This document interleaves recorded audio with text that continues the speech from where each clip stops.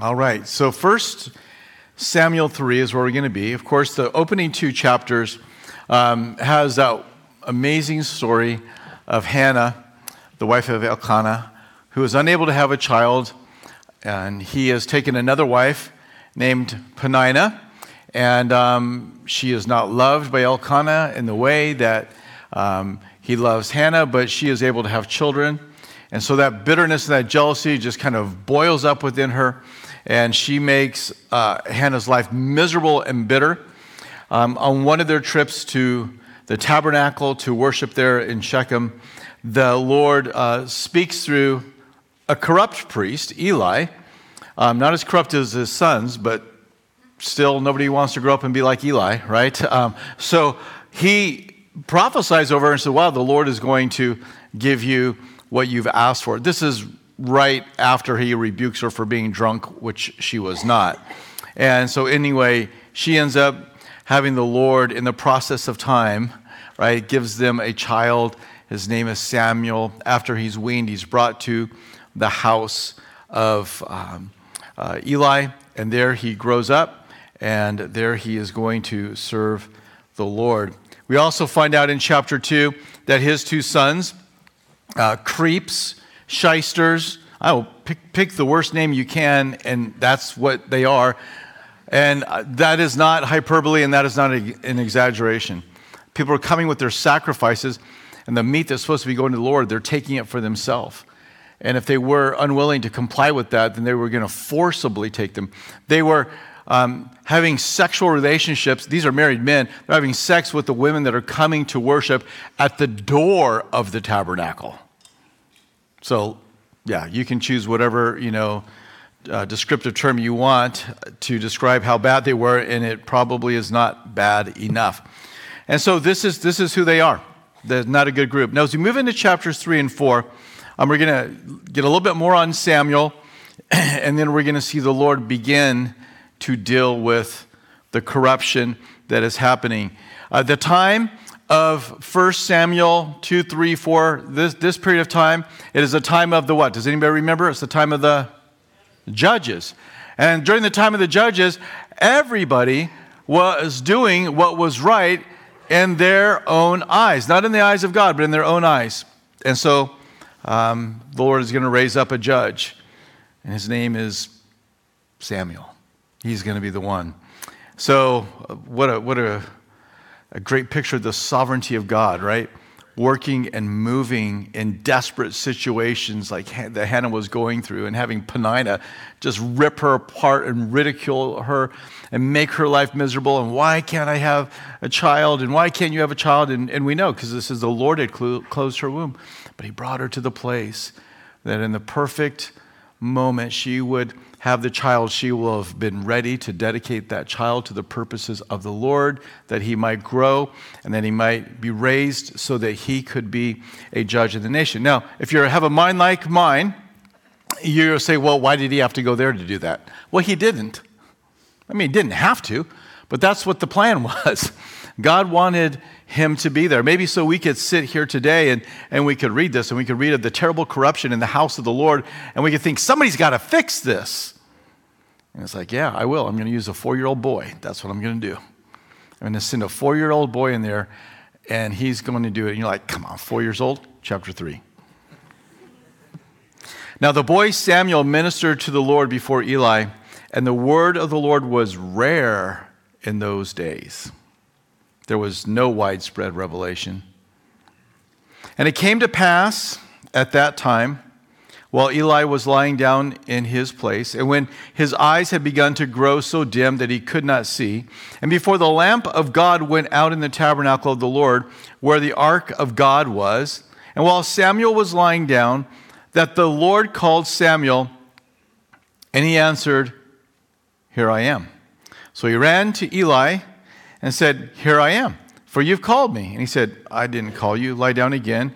And he went and lay down again. Verse 6, then the Lord called yet again, "Samuel." So Samuel arose and went to Eli and said, "Here I am, for you called me." He answered, "I did not call you, my son. Lie down again." Now Samuel did not yet know the Lord, nor was a word of the Lord yet revealed to him. And the Lord called Samuel again the third time. Probably a fun study to figure out all the third times in Scripture. I'm thinking of Peter right now. I'm not necessarily drawing a connection, but it might be fun to see how many third times are there where the Lord speaks to somebody. But anyways, third time. And the Lord said to Samuel again the third time, so he rose, and the Lord called to Samuel. He rose and went to Eli and said, "Here I am. You did call me." Eli perceived that the Lord had called the man, the boy. He had called the boy. How are you going to fix a corrupt priesthood? What are you going to do? We'll send in a boy. That's what we'll do. And who's that boy going to be? The boy is going to be the firstborn of a woman that was unable to have a child for an extended period of time and suffered greatly under the ridicule and the shame of that Peninnah heaped upon her. That's what I'm going to do. God's ways are not our ways. I don't think it's any more significant, but if you want to fix the White House, who are you going to send up there? 4-year-old boy might actually do pretty good, but and that's without regard to party. I'm making that comment. But this is what the Lord is doing. He's fixing the problem. I love how the Lord works. And so, he comes in there. He finds that, this continual calling back and forth was taking place. And Eli said to Samuel, "Go lie down," verse 9. "And it shall be, if he calls you, that you must say, 'Speak, Lord, for your servant hears.'" That is something probably all of us should underline, memorize, and learn how to say every day of our life. And not a bad way to begin the morning. "Speak, Lord, your servant listens. What do you want to say to me?" So he says, Eli's got something right here at least. So Samuel went and lay down in his place. Now the Lord came and stood and called, as at other times, "Samuel, Samuel." And Samuel answered, "Speak, for your servant hears." Then the Lord said to Samuel, "Behold, I will do something in Israel at which both ears of everyone who hears it will tingle." This is going to really catch everybody's attention, and nobody's going to be able to believe it. Verse 12, "In that day I will perform against Eli all that I've spoken concerning his house from beginning to end." All right, your time has come. You're old, your eyes are dim, you're at the end of your life, and you've wrote out your entire life letting corruption take place. The Lord has rebuked him for that corruption because he honored and loved his sons more than he honored and loved the Lord. But it's over. The Lord's like, "I'm done with this. It's now time." And so little prophet Samuel is going to have to share this message. Verse 13, "For I have told him that I will judge his house forever for the iniquity which he knows, because his sons made themselves vile." So there's God's word for them. "And did not restrain them. Therefore I have sworn to the house of Eli that the iniquity of Eli's house shall not be atoned for by sacrifice or of offering." You can't make this one right. It's over the line. You've gone too far. I gave you space to repent, and you did not repent, and now it's time for judgment. Verse 14, "Therefore I have sworn to the house of Eli that the iniquity of Eli's house shall not be atoned for by sacrifice or of offering forever." So Samuel lay down until morning and opened the doors of the house of the Lord. So I guess maybe that was one of his little jobs to do. And Samuel was afraid to tell Eli the vision. How many of you have ever, you don't have to raise your hand, but how many of you have ever been impressed that you have to tell somebody something and you feel like Samuel? Like, no, I don't want to say that. Please, Lord, rapture me home. Don't make me have to go and say this. And you feel like Samuel, you're afraid to tell what you just heard. Why are you afraid? Because it's not good news. This is actually the antithesis of good news. It's judgment news. It's a condemning word. It's a rebuke from the Lord. So little boy Samuel is like, I don't want to do this. I'm afraid of what may happen. Verse 16, then Eli called Samuel and said, Samuel, my son? He answered, here I am. And he said, what is the word that the Lord spoke to you? Now, we don't read pause here, but I have been a dad. And you know what it's like when you're trying to get an answer from your kid and you ask the question, and there's a lot of fidgeting that happens. And there's a lot of maybe head dropping. And it's easy for me to picture little fearful boy Samuel just having a hard time doing this. Maybe not. Maybe there is no pause. But he says, please do not hide it from me.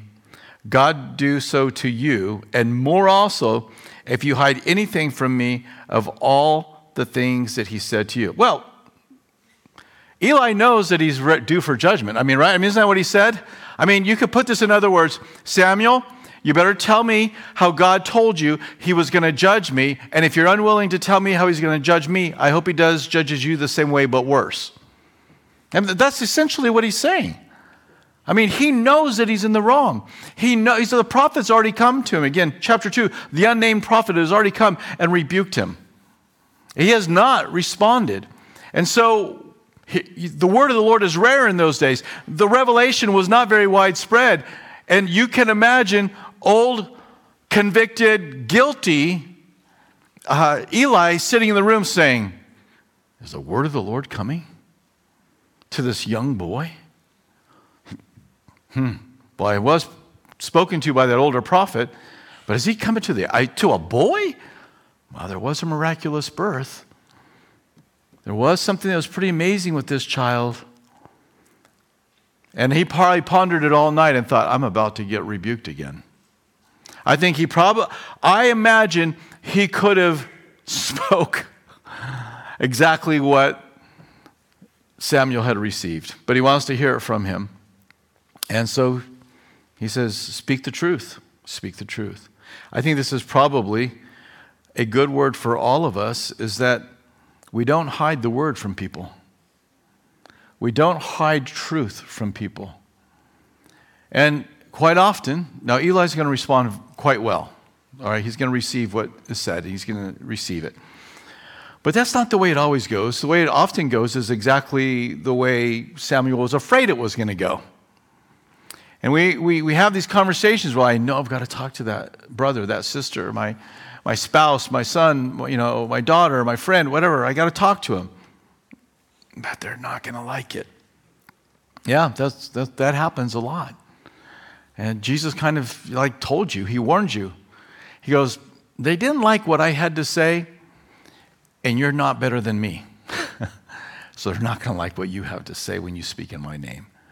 So there's no surprise here, but we all can identify with the emotions that he's feeling. He's like, I know what to say. I've got this hard thing to say, but I don't want to say it. But you have to. And there have been many, many moments in my life, and I very rarely, I'm trying to think of a time where I've ever felt intimidated to speak boldly the word of the Lord from the front of wherever we were gathering our meeting. I can't really think of a time where I ever felt that way. We're in the house of the Lord. You're here to hear the word of the Lord. And I'm just not, I don't really get afraid or uptight. I know when I'm heading into controversial, territory and troubled waters, but I never I think I might skip. I don't know that I've ever had that thought in my mind, standing right here. But in private conversation with other people, well, yeah, it's a different environment, right? It's like they're not sitting down to hear me teach a Bible study. I'm inviting them to go have a cup of coffee, which is really not a cup of coffee. It's a cup of correction, right? And you're going to speak it out. And it's a different circumstance. So I think all of us understand this, that feeling, that emotion. But this word from Eli, I don't know, maybe it's a prophetic word to you. Of something you've got to say to somebody. God do so to you and more also if you hide anything from me of all the things that he said to you. And so don't do it. So to my shame, I can identify one clear moment in my life when the Lord spoke to me and told me to go speak to somebody. And I was like, oh, Lord, that's got to be from me. That is just the bizarrest thought that anybody could ever have. Why would that? And I'm beginning to rebuke myself that I would have a thought about another person like that. And I couldn't shake it. And the funny thing was, I can tell you exactly where I was. I was passing by the Candlers Mountain Road exit on 460, and I was heading east, and we had a couple of miles before I met that person. And it's like I just couldn't get away from it. I saw the person, and it was not the right moment to do that. I said, hey, we got to get together and talk. And he said, all right, yeah, let's do it. So we set a time to get together and talk. And I am like Samuel. I am so afraid to bring this up, and because I have no evidence of the sin that I'm about to call him out on. You can pick out an egregious sin, and it's right there. And so I'm supposed to. The Lord just said, "You got to speak to him. You got to come." I'm like, I am. How can I do that? So now it's the night of the meeting, and I'm working through this, and we're getting together and going to his house, and I've agreed with the Lord that I'm gonna say it. I'm gonna say it, and I'm fearful. And I get there and I sit down and I just say, hey man, I got something that's really heavy on my heart, and I don't know how you're gonna receive it, but I've got to say it. And I guess I'll just start by asking, how are you doing your walk with the Lord? And he said, I'm not doing well. I'm not doing well at all. And I go, what's going on? And he confessed to a really terrible sin, which was a lie. It was a terrible sin, but it was a lie. There was the sin that was on my mind to confront him on was the actual sin. But he took it down a notch from what was actually going on. And in my mind, I was like, yes, I'm so glad that he's not doing that. This is still bad. We'll deal with this. I'm glad I didn't have to call him out, and I felt really good about it. Until about a year later, left the church and came out living a homosexual lifestyle. And I was devastated. I'm like, man, I knew that's what the Lord had said, but I was so afraid and I so didn't want to confront that I was willing to let him kind of like, put me off the trail of what the Lord had clearly said. Good friend of mine. And I don't know. If he's listening right now, call me if you want to talk. I love talking. I've been unwilling to talk with me since that day, and that was many, many years ago. And we tried to go out and talk to him, never would receive it. I had my moment to confront him. I don't know what he would have done, but that's not my job, is it? It's not your job. Our job is just to deliver the word of the Lord. And so I know how Samuel feels, but I also know what it feels like to not do what Samuel did. And I would rather have dealt with the prior feeling of fear of what's about to happen to live in the past, looking back on regret that I didn't say what needed to be said. So, listen, don't hide it. If the Lord's put it on your heart, go up and do it. Now, pray about it. Pray about it, wait upon the Lord, and see what he says. Don't go share it with everybody, though, if you have that, because that's the Lord told you, not everybody. So, yeah, this may apply. I'm sure this probably does apply to some of you. And, we live in days, and, some people, they take high offense at delivering the word of the Lord to them.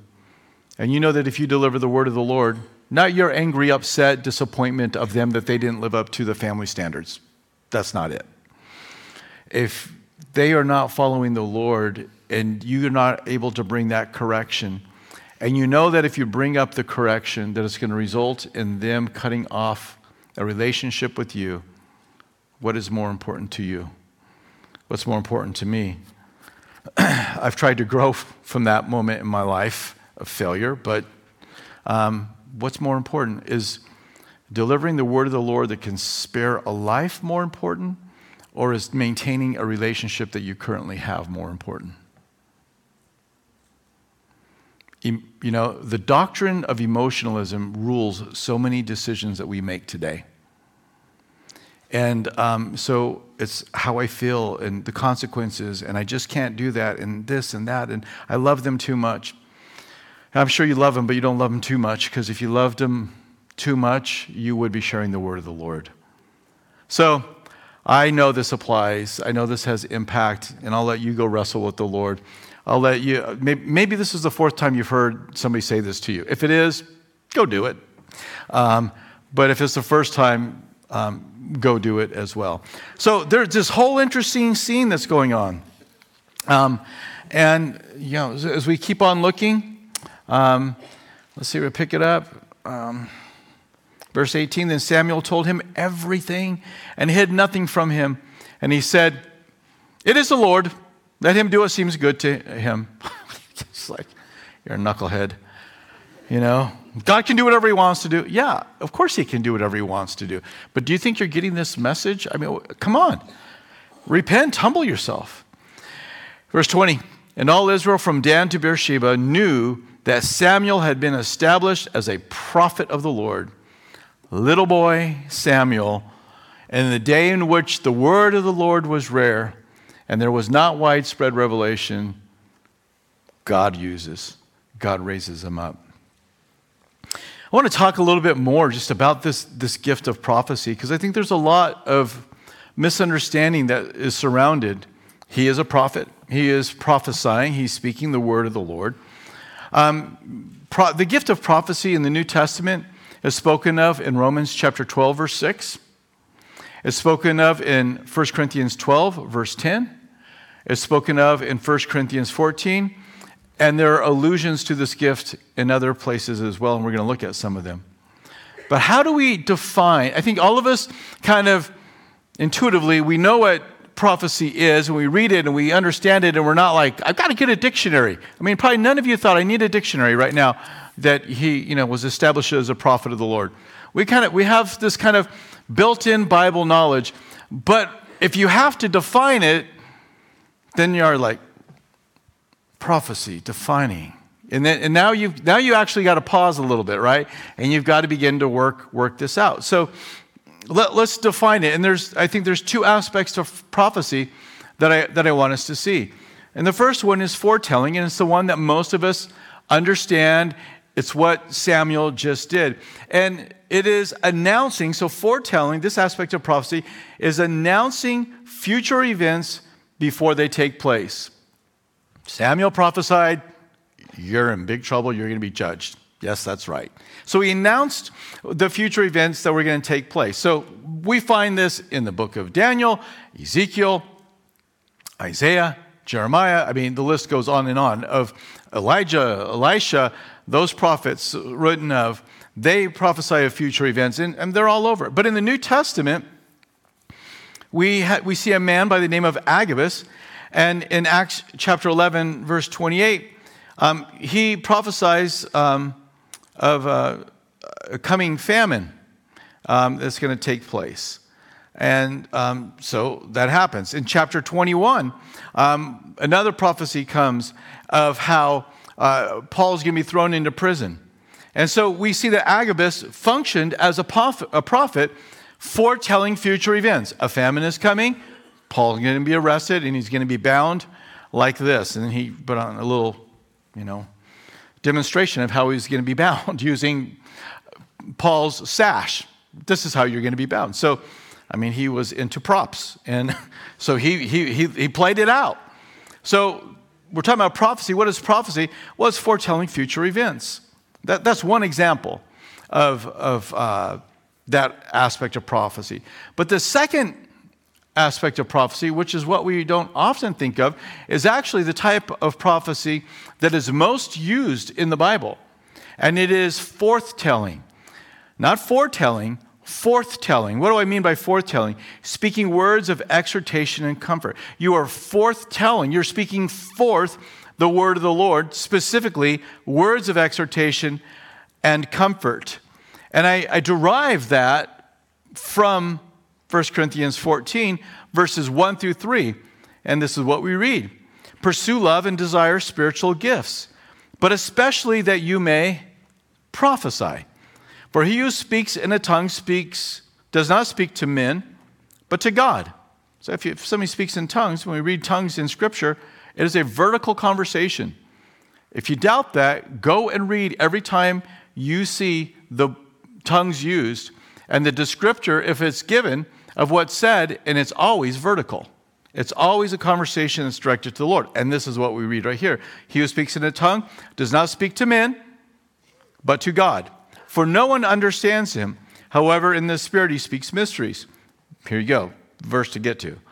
But he who prophesies speaks edification, exhortation, and comfort. So I guess if you want to add edification to be completely right there, you should put that in there. Speaking words of edification, exhortation, and comfort.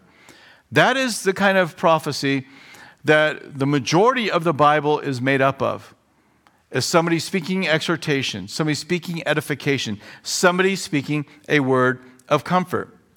And so you have those that functioned in the office of prophet in the New Testament that actually wrote these words of edification and exhortation and comfort down. And it makes up a good portion of the New Testament is that kind of ministry. So that happens. But I think what we need to understand, well, let's stay here. In 1 Corinthians 14, 2 and 3, Paul tells the Corinthians who the audience is with tongues and who the audience is with prophecy. We do not need to praise and bless men, right? So we don't speak in tongues to them. And we don't need to exhort God. So tongues is a vertical conversation. Prophecy is a horizontal. Don't need to exhort God, and you don't need to praise me. So tongues is a praise to the Lord. Prophecy is spoken to men. So take the time to read it. I know some of you are hearing this like for the first time. You're trying to process it. And all I have to say is just study the passage. Just read these verses and dissect them line by line, word by word, and you'll see this. So in the body of Christ, we are able to bring comfort. We are able to bring edification. We are able to bring exhortation with the use of this gift of prophecy. So some will look at this and say, I don't know. But look what he says there in verse 1 again about the importance of this gift. Pursue love and desire spiritual gifts, but especially that you may prophesy.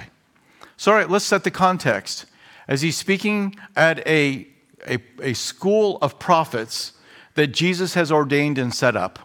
No, that's not who he's speaking to. Who is he speaking to? The church at Corinth. Corinth. He's talking to the people that were getting drunk during communion service before the service started. He's talking to people that were disregarding the poor and at the potluck ate all the food before the poor people that work in the field got there, and they showed up and there was no food left for the pot on the table, and those that were there were sloshed. This is not a group of prophets that are sitting around appointed by the Lord. It's the Corinthians. To the Corinthians who were zealous for spiritual gifts and needed correction, but Paul commended in the opening chapter that they were zealous for these things. He says, good job. This is a good thing. So this is one area that was great. So when he said pursue love and desire spiritual gifts, but especially that you may prophesy, we need to understand this was an exhortation to the congregants, not the leadership of the church. And as you read through that chapter, do it on your own, you'll understand this is just general instruction to the church. So prophecy, this gift of prophecy that we should desire, and what should our desire be like? We should pursue it. And I encourage you to go look up that word pursue. Go to Blue Letter Bible, get a word study, get Thayer's out, do a word study on pursue. This is a word that's going to be, in some instances, translated as persecute. So in persecute, you're like, why would it be that? Because you got to pursue somebody to persecute them. And so this word, negative, positive, depending on the context, but you get a sense of the force of this word, right? This is not, hey, if you got time and it feels right and you think you might be interested, you ought to consider maybe that you should prophesy. No. He's like, go hunt this one down. Go get this gift. Now, the Spirit will give as He wills, but that is the word that we read right there. So how does this gift function? Well, it will function as somebody teaches. As somebody teaches the Word of God. The Spirit can speak those words of exhortation and comfort and edification. And you can sit in a sermon, and you all know this by experience. You can sit listening to a sermon, and it's the Word of the Lord, and it's good, and it's edifying, and there's like, yes, that's good, that's right, that's a great insight. Okay, this is interesting. Oh, I didn't know that, or I'm reminded of this, or I wonder why he didn't say that. And you're pondering all these things about the Word, and then something is said, and it's like, pause. Your mind just stops. It's like the information that's coming is all right and good, but it's different now. Because now it's speaking directly to an event or a decision or something in your life. Has anybody ever had that experience? You're like, oh, that was for me. I can remember being down at a pastor's conference many years ago. I don't know, I can't even remember how many years ago. It was before we were still in a rented facility right over here on Timber Oak Court. And we were down there at a pastor's conference, and one of the pastors was up there talking, and he says, some of you need to go back to your hometown, and you need to go buy that church building. And I was looking, and it just was like, I don't know how to describe it. I don't know the right biblical words, but I'll just tell you, it was all over me. It's like, that is exactly what I need to do. And I'm looking around the room thinking, I bet everybody feels like this. And I'm the only one that seems to be touched by that moment. I don't know if it applied to anybody else, but within 6 months we had a building. And so, there can be that comfort, there can be that exhortation that comes. So it comes through the gift of teaching.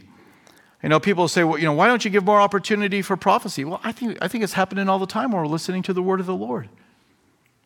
So I feel great. It also happens in our conversations.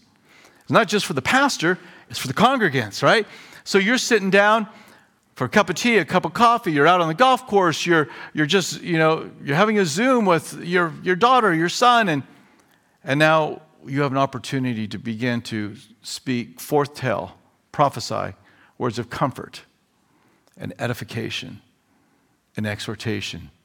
And so that gift is functioning and it's working and moving in this very simple, wonderful, blessed way.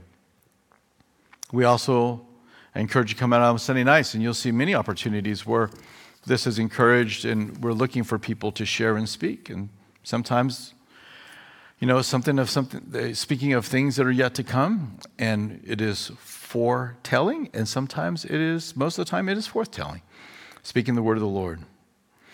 So, guidelines for prophecy. Number one, it must agree with the written word of God. That seems pretty obvious to say that's obvious. Yes, it has to agree with the written word of God. Galatians 1:8 says, but even if we, Paul, Timothy, Silas, his traveling companions, but even if we or an angel from heaven preach any other gospel to you than what we've preached to you, let him be accursed. So if somebody comes and prophesies and it is in disagreement with the word of God that's already been delivered to us, don't receive it. 1 Corinthians 14:29 says that everything is to be tested. It says, let 2 or 3 prophets speak and let others judge. So when somebody begins to speak and they're talking about things, we are to be discerning, Lord, is this from you or is this just somebody talking right now? So we've had times when people have come and they've written, 3, 4, 5 pages about a prophecy that they have that they want to be delivered to the whole church. I read it and I look at it and I think, that is not going to be shared. That is not of the Lord. As I test this, I don't see anything unbiblical, but it does not bear witness with my spirit that is what is to be spoken. But it says here, let the rest judge. And what I've done in those instances, I've taken that and I've laid it in front of the elders without any commentary. Here's the letter, read it. We'll talk about it in just a moment. And so, the one instance, they're reading it like, are you going to do this? I go, read the letter. Read the letter. Read the letter. So I read the letter. And, are you saying we're going to do this? I'm here to ask you. We're supposed to judge when somebody prophesies. Let me ask you, what is your conclusion about this prophecy? And, it's, absolutely not. Okay, that's exactly what I thought. But I didn't want to predispose them to a decision, right? So this is what we do. But, you don't always get to bring it before the elders, right? Sometimes it's going to be, there's 5 of you sitting down and somebody's going to say something that's wrong. And I just had a prophetic word and it's this and it's that. It's like, yeah, I don't agree with you. I don't agree with you. That doesn't agree with Scripture. That doesn't bear witness in my spirit that that's what the Lord is going to do. If it just doesn't bear witness, then I'll say, it doesn't bear witness, and I pretty much can tell you I don't think this is from the Lord, but I will pray about it. And if the Lord calls me up, like you say he called you up, then I'll know that it's from him. But other than that, I'm not going to do that. 1 Thessalonians 5, 19 through 21. Do not quench the spirit. Do not despise prophecies. How could you quench the spirit? You could despise prophecy. What is prophecy? It is speaking words of comfort and exhortation and edification. It is forthtelling. It is also foretelling, speaking of things that are going to come. So do not quench the spirit. Do not despise prophecies. Test all things. Hold fast what is good. I think some in their zeal to test and make certain that we allow no spurious teaching or thought to come in have unfortunately thrown the baby out with the bathwater. And you'll hear this, prophecy is no longer for today. So ask that person to define it. What do you mean by prophecy? They're probably going to say, this is probably what they're going to say, nobody should speak any more words because we have the final revelation of the Word of God. Right, we know that, we're told that. They actually concluded that they had the word of the Lord and that if somebody was going to speak that it shouldn't be accepted. But the things that are being spoken in 1 Corinthians 14 by those that have the gift of prophecy, those that are speaking in 1 Thessalonians 5, these are not New Testament writers. These are not officers of the church. These are just congregants.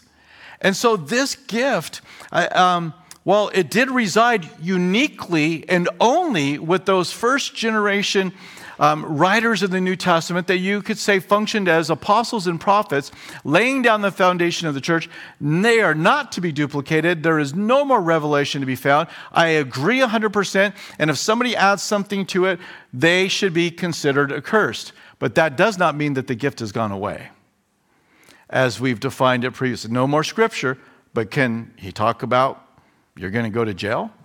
Can the Lord say that through a prophet? I believe that he can. And so this is something that is unfortunate. People say this no longer exists. Then why are we told to pursue it? Why are we told to not despise prophecies?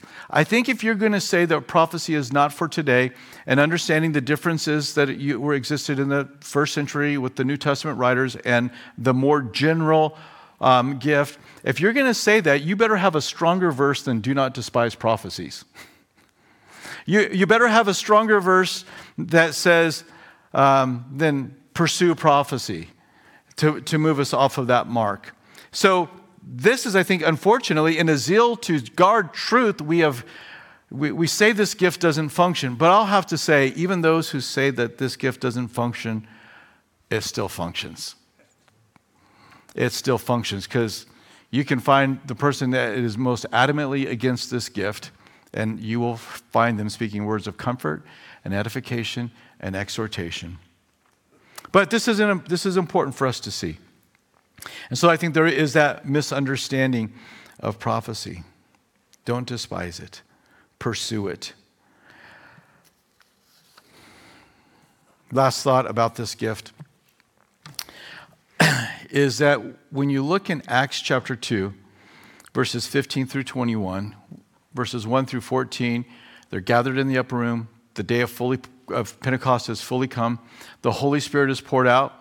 Tongues of fire over each of the 120 that are gathered in the upper room, and they are speaking in other tongues. And again, you can check me. I said that prophecy is directed heavenward. And if you listen to, or if you read, you'll find that the listeners tell you the general context of the message. They were speaking about the wonderful works of God. And so it is vertical. And as you go through that, and they say, what in the world is going on? How are you guys speaking these other languages? And all the languages are mentioned there in chapter 2 that are being spoken. How is this happening? Some mocked and said, you're drunk, which is the lamest explanation ever. Drunk people don't usually learn foreign languages and speak coherently, let alone in their own given tongue, right? So that's not the answer. So others would say, well, what is this? Peter responds, he says, this is exactly what Joel said would happen. And he said that your sons and your daughters, right? This is what he goes on. Let me just read beginning at verse 15. For these are not drunk as you suppose, since it is only the third hour of the day. But this is what was spoken by the prophet Joel. And it shall come to pass in the first days after Jesus is resurrected, until the last apostle has died. It doesn't say that. What it says is, it shall come to pass in the last days, says God, that I will pour out my spirit on all flesh, and the leaders of the church will prophesy. No, it doesn't say that. It says, your sons and your daughters shall prophesy. Of course, Philip had four daughters that prophesied. Your young men shall see visions, your old men shall dream dreams. And on my men servants and on my maid servants, I will pour out my spirit in those days, and they shall prophesy. So if you look at this, the timestamp of when this gift should be functioning is right now, last days. It'll function in the last days. Don't despise it, because you'll quench the spirit. It'll be in the last days. Pursue it. Hunt it down. Be one that can speak forth words of comfort and edification and exhortation. And if you speak of future things, then okay, that's another aspect of it. But I would say, like the Bible, most of the gift of prophecy is going to function in that second part of the definition. You know, an interesting thing that also people will say about prophets, if you have the gift of prophecy, I can remember I was teaching for a missions group, and I was invited to come in, be a guest speaker there. And so they were going on missions, and I was asked to come and speak, so I was there. And I said, well, tell me what you guys have learned so far. We've been talking about gifts and stuff. And I go, well, tell me about what you think some of the gifts are. So people are talking. I go, well, what is that? And we're going through it. And then one guy said, he goes, I'm a prophet because I'm a really harsh, kind of a person. I said, what? He says, yeah. And they go, yeah, he is. He just he just doesn't know how to phrase things right. He's just harsh. He's brash. And so he's got the gift of prophecy. And I said, turn with me to 1 Corinthians 14, 1 through 3. Let's read that together. And what does it say? That he who has this gift is going to what? Speak words of comfort and edification and exhortation. And I love the response of these young people. They said, well, that book was stupid because that doesn't agree with Scripture. That's how young people are, right? They're going to just define it right away. That doesn't line up. Can a prophet be given a hard message to speak? Well, little boy Samuel would say, yeah. But that's different than harsh. A hard word is not a harsh word. And so sometimes the hard word is the most loving, kind, generous thing you can say to a person. So all kinds of misconceptions about whether this gift is for today, what is a person like who uses it. Well, I hope just looking at the Word of God here helps you kind of frame this up from a biblical point of view. And I would say to you, pursue love, but also pursue and desire that you may prophesy. There's plenty of room in the church for one more edifier. There's plenty of room for one more person to bring comfort. There is plenty of room for somebody to come and give an exhortation. And if this is a gift you have and you've been told that crankiness is the personality and the way in which gifts of prophecy works, well, keep walking in the gift of prophecy, but Be nice, okay? You can speak with loving, generous terms and voices, and there may be a time to speak a hard word, but it's never a harsh word.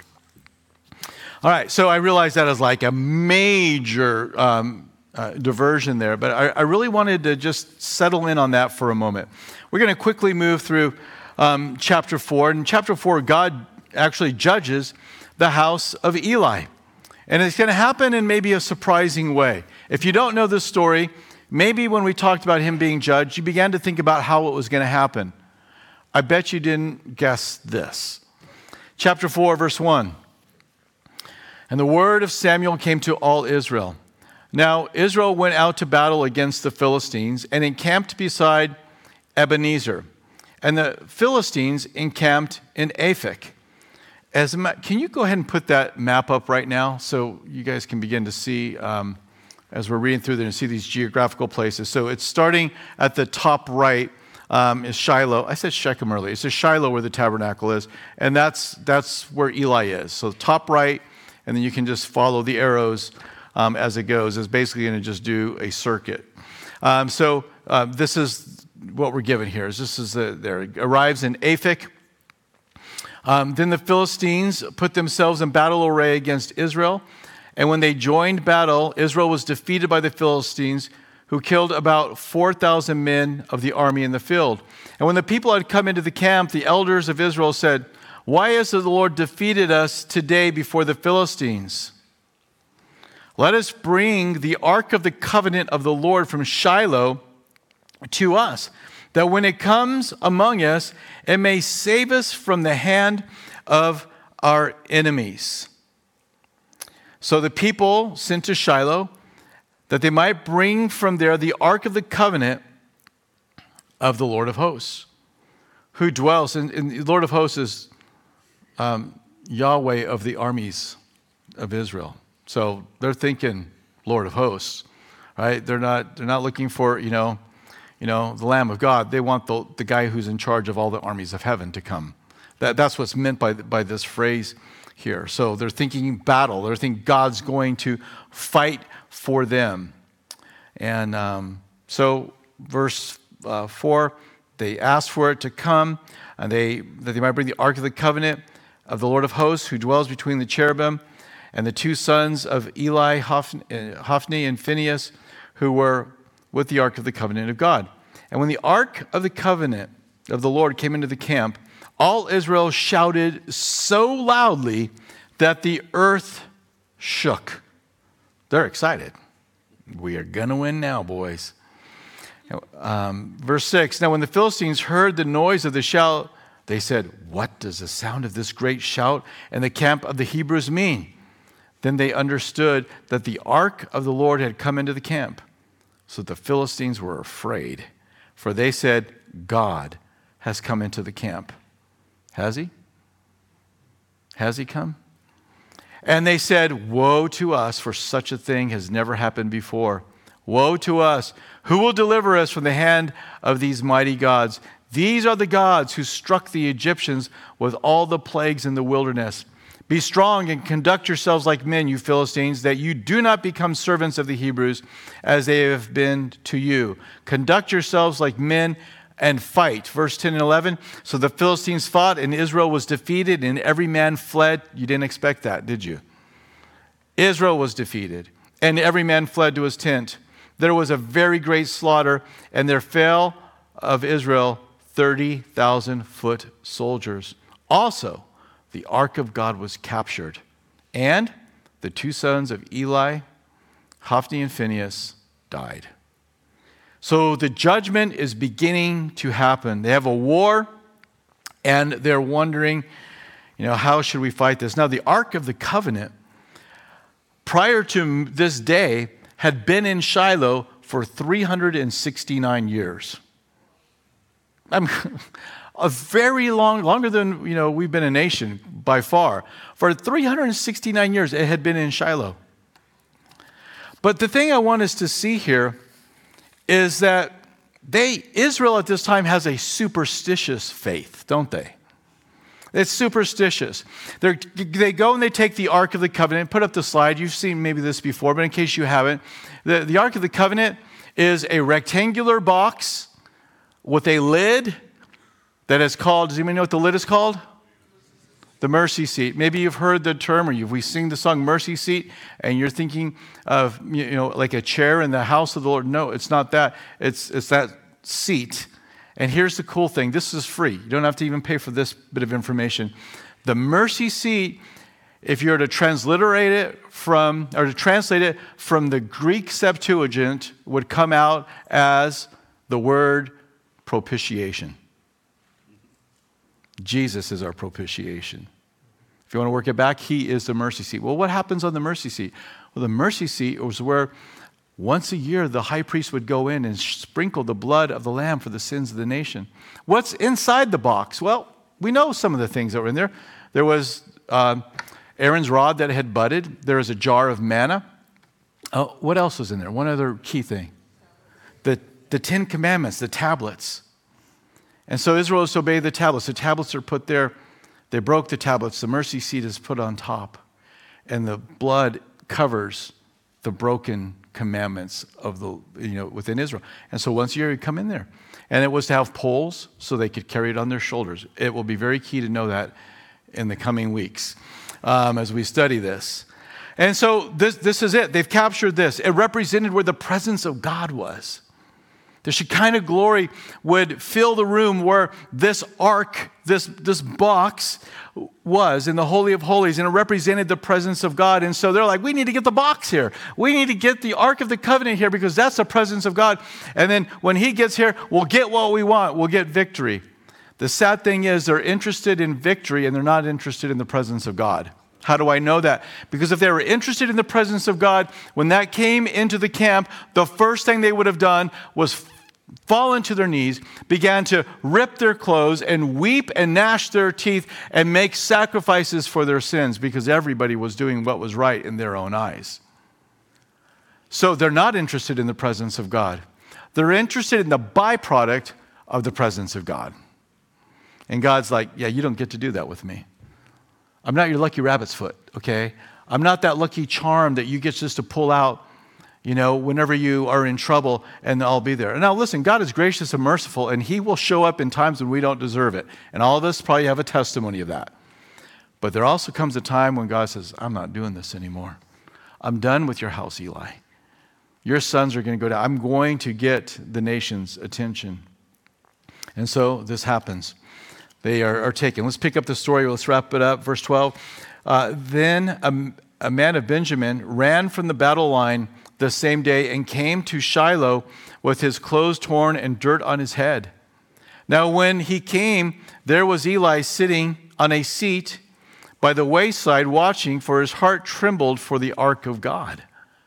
So he didn't know what was going on. He was concerned that it was going to make it back. And when the man came into the city and told it, all the city cried out. When Eli heard the noise of the outcry, he said, what does the sound of this tumult mean? And the man came quickly and told Eli. Eli was 98 years old. He had 98 years to do it right. His eyes were so dim that he could not see.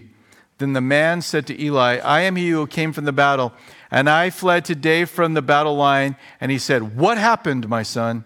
So the messenger answered and said, Israel has fled before the Philistines, and there has been a great slaughter among the people. And also your two sons, Hophni and Phinehas, are dead, and the ark of God has been captured.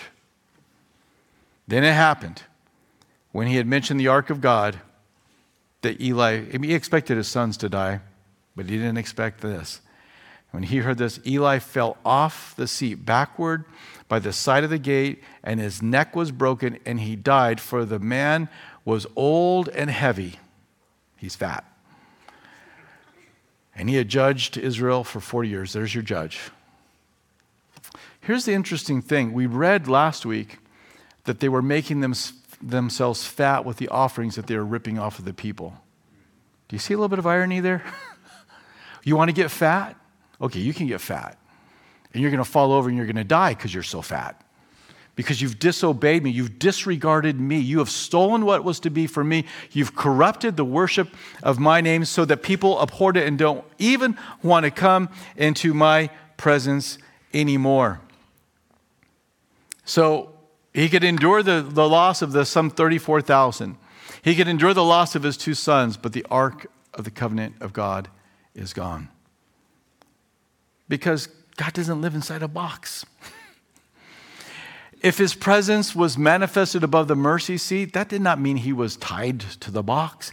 He was graciously manifesting his presence in their midst, that they might know that their God is among them. Eli learned that day that you reap what you sow. But you go through this, and he already knew that, though, didn't he? I mean, he already knew. He already knew the ark was going to be in trouble. He's an interesting kind of a guy.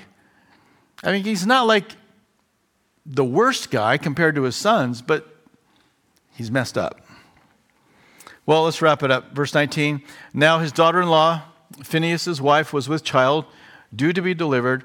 And when she heard the news that the ark of God was captured and that her father-in-law and her husband were dead, she bowed herself and gave birth, for her labor pains came upon her.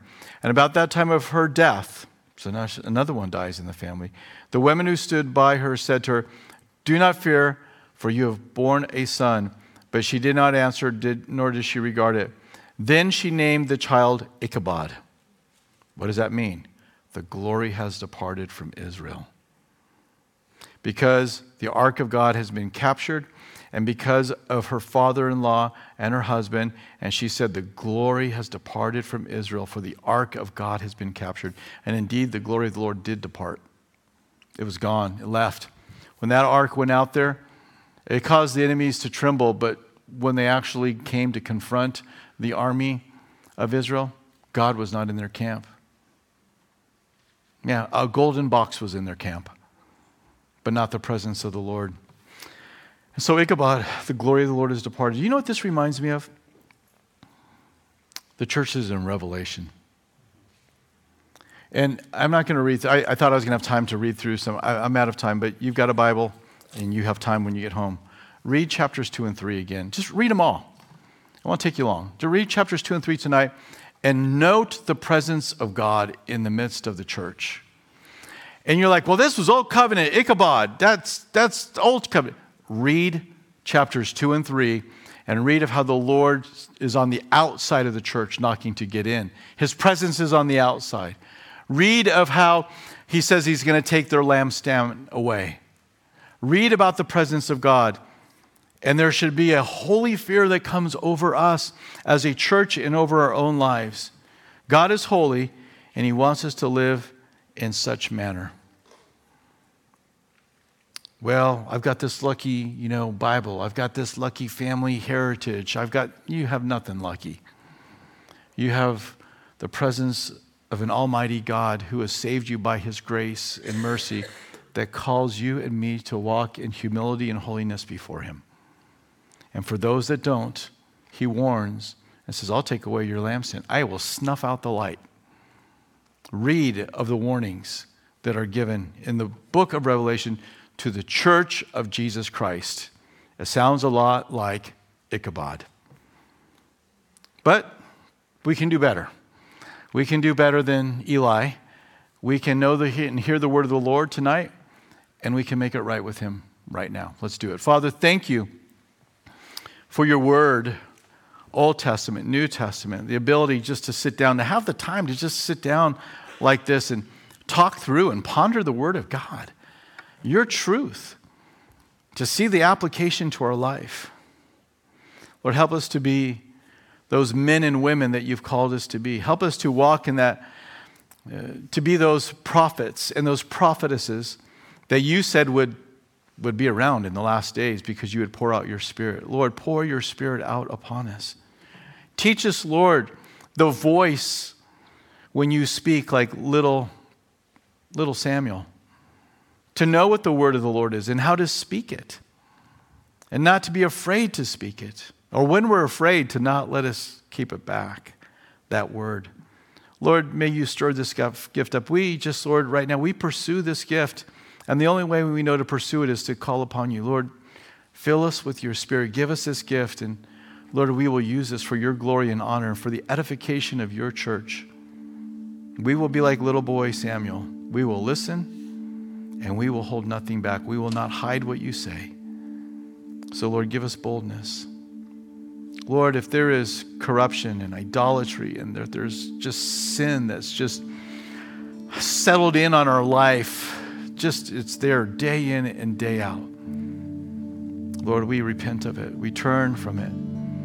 Lord, we celebrate your presence and we acknowledge you are a holy God and you are here in the midst of your lampstand, and we don't want that to ever change. We want your presence here, Lord, each and every time we gather together as your church. We need it, Lord. There's no fat, there's no thing we could possibly lay our hands on that would ever be greater than your presence in our midst. So thank you that you walk in the midst of the lampstand. Thank you that you're here tonight speaking. We love you, Lord. In the name of Jesus we pray.